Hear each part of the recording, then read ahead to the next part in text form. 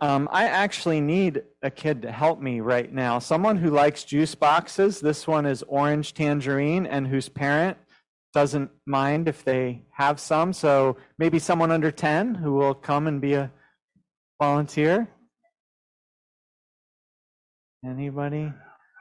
And I have more juice boxes afterwards if anyone else is too shy, but they'd like one, just come and get one. So you've had these before? Yeah, do you like them? Now, this one is not open yet, but if we put the straw in here and we squeezed it, what would happen? It would squirt out, right? Yeah, has that happened to you? Yeah. But this one isn't open yet, so if you squeeze this, what will happen? You'll just stand here, try it. Let's make sure. Give it a good squeeze. It's good. Yeah, it just stays inside, right? So that's kind of like what happened when Jesus died on the cross and then rose again to life. It's like all the goodness and all the sweetness and all the power and all the new life that God wanted to give us was right there, but it wasn't coming out. It needed something to poke it. It needed to be pierced so that it would come out. And that's what Jesus did when he died on the cross and then rose again from the grave. It was like poking, piercing the juice box so the good stuff on the inside would come out. So let's poke it now, right? See what happens. Now, you hold this, but don't squeeze it, right? All right, and then put it in your mouth and gently squeeze it. Now it comes out, right? Was it good? All right, thank you for your help. You can sit down now. So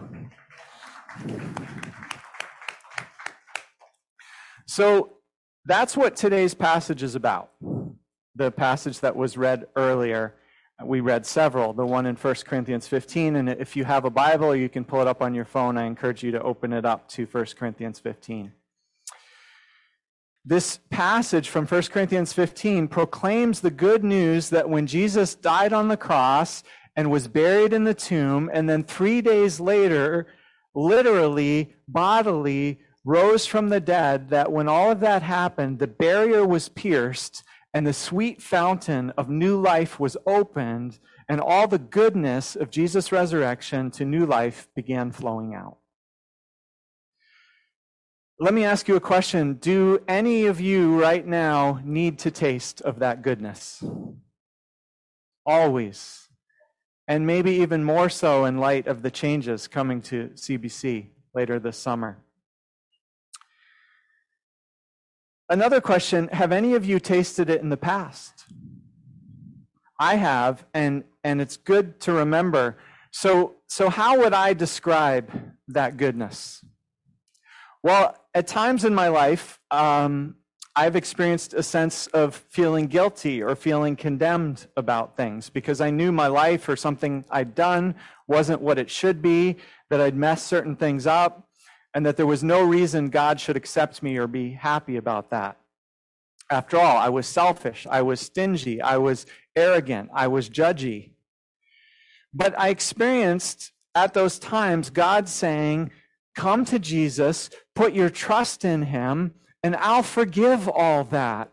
I'll give you a pass on it. I will give you a new beginning, and I'll change your heart to make you humble and a loving and a generous person. That's what Paul calls in verse 10, God's grace. And to someone who's feeling guilty or feeling ashamed, boy, is it sweet. I've also experienced times in my life when I was unhappy or lonely or frustrated or deeply discouraged. And yet when I vented all of that to God, when I told it to God and I asked him for comfort, God gave me an incredible, peaceful contentment that made my life not only bearable, but pleasant, even though my circumstances hadn't changed. Further, I've experienced times in my life when life was going along normally, but then God showed up in a powerful, unmistakable way. Sometimes this was in a room full of people who were worshiping God together. Other times I was just spending time alone by myself with God. But let me tell you, when God shows up, when you feel that God is present, Sometimes it feels so wonderful, you realize there's nothing better, nothing more pleasurable in the whole world than what I'm experiencing right now. This sweetness, you realize, is what my heart was actually thirsty for more than anything else, that God is the one who can fulfill, you realize, my deepest longings like nothing else. Finally, I've experienced times when I was in serious trouble, either because I was ill, my body was breaking down, or I was feeling emotionally ill, or very anxious or discouraged, or I was stuck in a certain habit or a certain behavior, and I couldn't seem to give it up. I couldn't seem to break that habit, and often I couldn't quite get myself to want to break it. And then in those circumstances, sometimes, not always, but sometimes I've experienced God coming in and giving me freedom and setting me free from that habit or behavior or anxiety or discouragement or illness so that that thing lost its power over me. Have any of you experienced any of those things? Yeah. And I'm sure you have other stories of the sweet, good, powerful life of God springing up in your life. Out of the juice box, so to speak, that Jesus has opened up for us as a result of the events that we celebrate and remember this weekend. Jesus' death on the cross on Good Friday and his resurrection from the grave on this Sunday morning. The Apostle Paul in our passage gives his own testimony to this sweet goodness. In verses 9 to 10, he begins, "For I'm the least of the apostles and do not even deserve to be called an apostle because I persecuted the church of God." Paul, if you know his story, had been an intolerant, hateful, violent bully and abuser who had literally hunted down and persecuted those he disagreed with. But he continues, "By the grace of God, I am what I now am. An apostle, a representative of, a promoter of the very movement I used to fiercely oppose." And God's grace, Paul says, God's grace to me was not without effect. I worked harder than all of the other apostles, yet not I, but the grace of God that was with me. Wow, the good sweetness of Jesus' death and resurrection had totally transformed Paul's life. That's why Paul, this Jewish intellectual, highly learned rabbi, had left his old life behind with all of the familiar trappings and comforts of his culture and his religion, his Judaism, and he traveled out into the hostile, unfamiliar, pagan Greek world to seek out people like the Greek Corinthians that he's writing to in the passage we're looking at this morning, to tell them about the sweetness of God and the grace and power of God and the new life of God now available to them and to everyone through Jesus Christ. And now Paul says to them in today's passage, as he writes to the Corinthians later on after all this had happened, he tells them, don't forget. Don't forget. Verse 1, I want to remind you of the gospel I preached to you, the good news I proclaimed to you, which you received and on which you have taken your stand. Don't forget.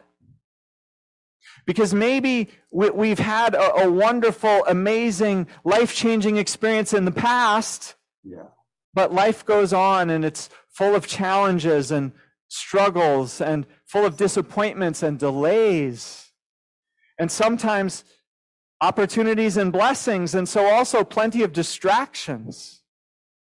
And so while people like Paul and the Corinthians and maybe you and me might in the past have drunk the sweetness of Jesus, enjoyed the power and the grace that it brings, changing our lives and giving us new beginnings and healing us and restoring us and setting us free and filling our hearts with love and peace, over time, we tend to drift, don't we? We pull our straw out of the juice box and we try sipping other things. And sometimes we forget the sweetness of God and we drift far away. Let me tell you a story about this. Maybe some of you, especially if you're a teenager, have read Ray Bradbury's novel, Fahrenheit 451. It's an exciting story about the future. I don't know when it was written, maybe before the 1980s. I can't remember how long before that, but in this future world, firemen no longer put out fires. Instead, they start fires. They burn things, and what they mainly burn is books. And the reason they burn books is because books in that future day were one of the last reminders of the old world that had been, reminders that the powers that be now wanted people to forget about. Because the powers that be had created a new world, a world full of stimulation, full of convenience, full of comfort, but a world that was hollow and shallow, that didn't really satisfy the human soul. Sound familiar? A world that kept people numb and distracted, so the powerful people could go on pursuing their own agenda and their own privilege without much pushback from anyone. It's easy to go through life and get numb, isn't it? When we're busy, when we're distracted, we can forget what our heart really longs for, and that longing is even there. And we can forget our basic humanity. We can be so busy chasing the next thing, the next great TikTok video, or the TV series to binge watch, or the next job promotion, or major purchase, or relationship, or whatever. Or we're just so busy with the responsibilities of life, and so we forget that deeper longing, that ache of our soul that's there in those really quiet moments, that none of these other things ever quite satisfy. And this was true in the world described in Fahrenheit 451, and this is how the powers that be wanted it. They wanted people to forget, and not to get restless, and not to remember, and not to ask too many questions. They wanted everyone docile and complacent. So one of their strategies was to ban and burn books.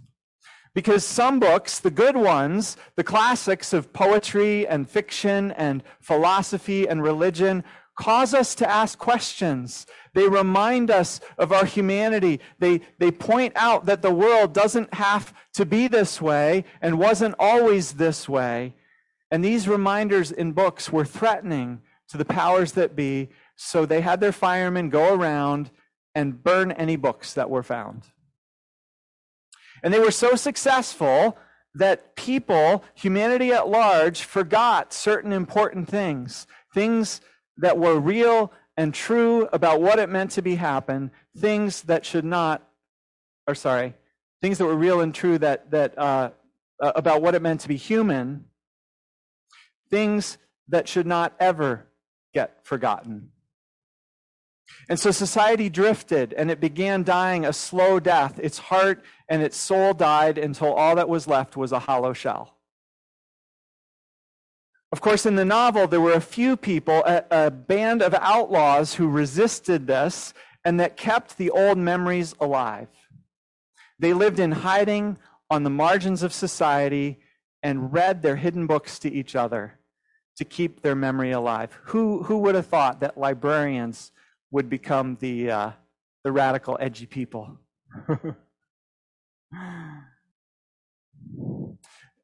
Well, that tendency to drift and the challenge to remember, that's what the Apostle Paul is talking about here when he warns us not to forget. In this case, more specifically, he's addressing how our straw drifts out of the juice box of Jesus' death and resurrection, the sweetness of salvation and grace and God's power and new life, and we drift from that and we drink from other things. And Paul is saying, don't let that happen. Don't forget. Don't drift. Verses 1 and 2 again. Now, brothers and sisters, I want to remind you of the gospel I preached to you, which you received and on which you have taken your stand. By this gospel you are saved if you hold firmly to the word I preached to you. Otherwise, you have believed in vain. Don't forget. Don't drift. Hold firmly. Keep your straw in the juice box. Or as I put it in today's key biblical truth, keep yourself centered on the resurrection. That's where true life is found. And so starting in verse 3, Paul reminds them. Because as we've seen in the past months, as we've worked through this letter of 1 Corinthians together, the Corinthians, like us sometimes, were forgetting. They were drifting. They were getting distracted. And so Paul reminds them of what had happened, what God had done in the world, in history, through Jesus Christ, that had been so significant that it had prompted Paul to change the whole direction of his life and to travel hundreds of miles and to leave his comfort zone to tell these complete strangers in Corinth, who were really different from him, the good news of this. Verse 3, for what I received, Paul tells them, I passed on to you as of first importance. Here it is, that Christ died for our sins, according to the Scriptures, that he was buried, and that he was raised on the third day, according to the Scriptures. Christ died for our sins, he was buried, and he was raised again on the third day. That right there is the center. That's the place that the juice box was pierced. That's where the straw of our desire, the straw of our faith, the straw of our focus and attention has to go in to get the good stuff, the life God is offering, the grace, the power, the love our hearts most long for, which is the love of God himself. Don't forget, Paul says. Don't drift. And notice what Paul wants them to remember is not just a philosophy or a religion or some metaphysical consciousness. No, it's a historical report of some events that really happened, some amazing, amazing, surprising stuff that took place about 2,000 years ago in a real location in the Middle East, in the land of Israel. And Paul and some others had experienced this, and it rocked their world, and it left them changed forever. And so Paul continues with reminding the Corinthians that this really happened. Verse 4 again. Jesus was raised on the third day according to the Scriptures, and he appeared to Cephas, aka Peter, and then to the 12, his followers. After that, he appeared to more than 500 of the brothers and sisters at the same time, most of whom are still living, though some have fallen asleep. Then he appeared to James, then to all the apostles, and last of all, he appeared to me also as to one abnormally born. Can you imagine? After Jesus was arrested and tortured and killed cruelly on a cross for our sins, and his body was put in the grave, 3 days later, the grave was found to be empty. And Jesus appeared alive again to all these people, and they were shocked. It's not what they were expecting. They didn't believe it at first. It completely blew their minds, but over time, it began to dawn on them that if Jesus rose from the dead, then he was who he said he was. And God was with him like God had never been with anyone before or since. And so God was doing in and through Jesus what God had never done before. In fact, they began to realize that Jesus' death on the cross had been planned all along, and that it had been the piercing of the juice box, so to speak. And now that Jesus had risen again from the grave, the sweetness had begun to flow. And these disciples and apostles began experiencing this, and they said, this is a game changer. This changes everything, not just for us, but for the whole world. And so people need to know. Because we all now realize that Jesus' death and Jesus' resurrection are the most important events that have ever happened in the world, and they change everything. They're like the one still point, the hinge point on which the whole world is now beginning to turn.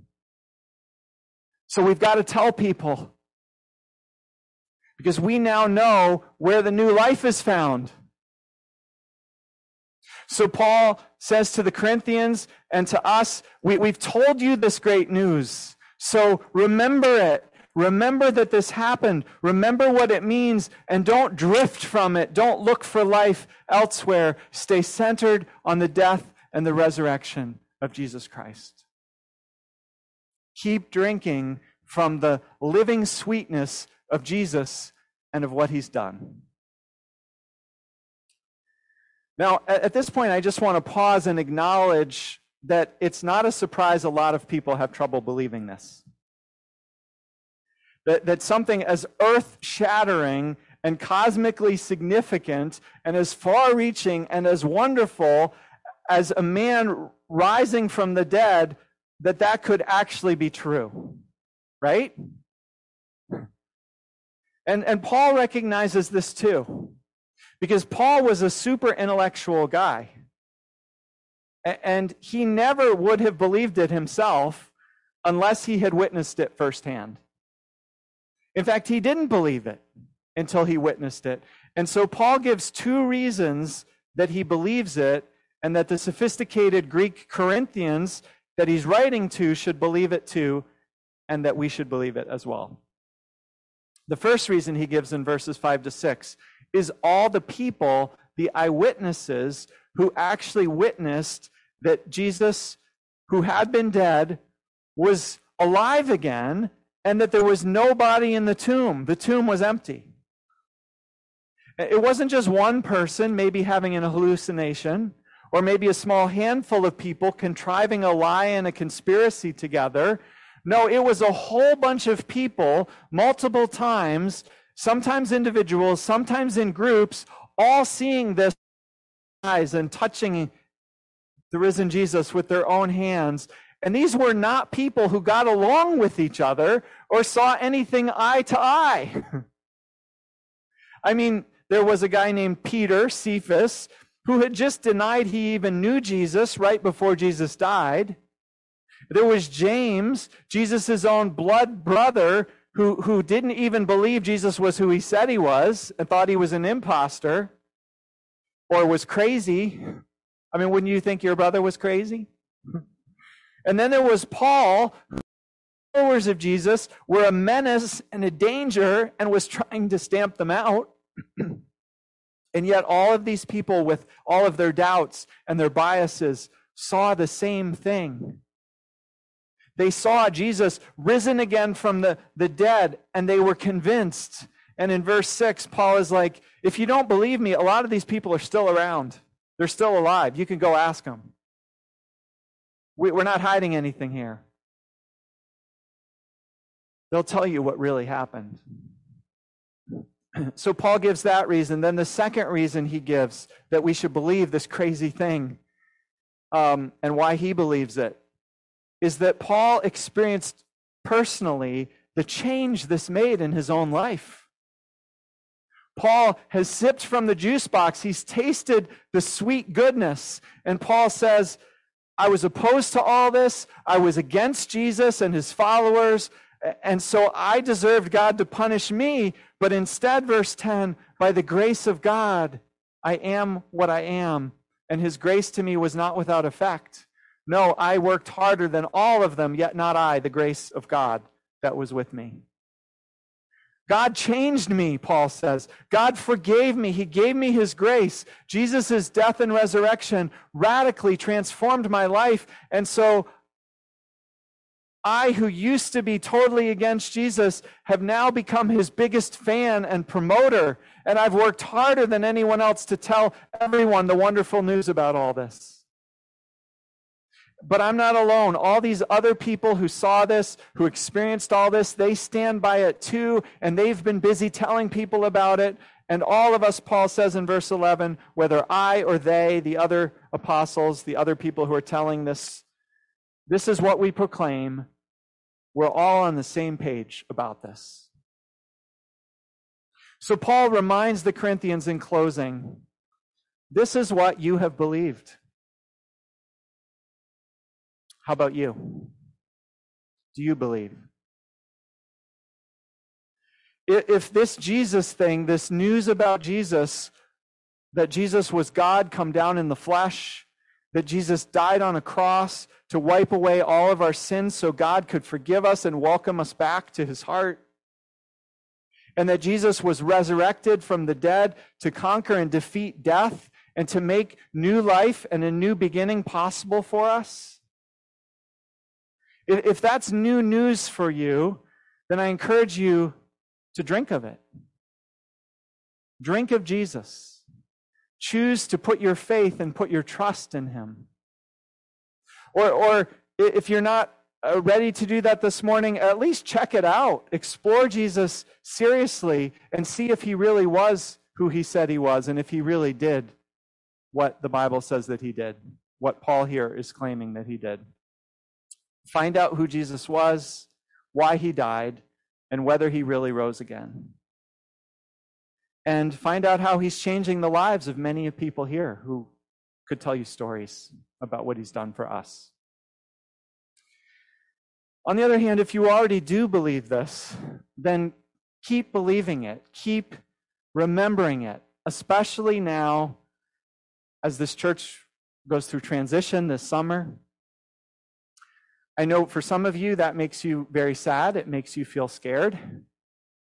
But even as you feel these things, come back to the juice box and drink and taste of the goodness of Jesus again, of God's grace and God's power, and of the new life and of the resurrection life that Jesus came and died to bring to us.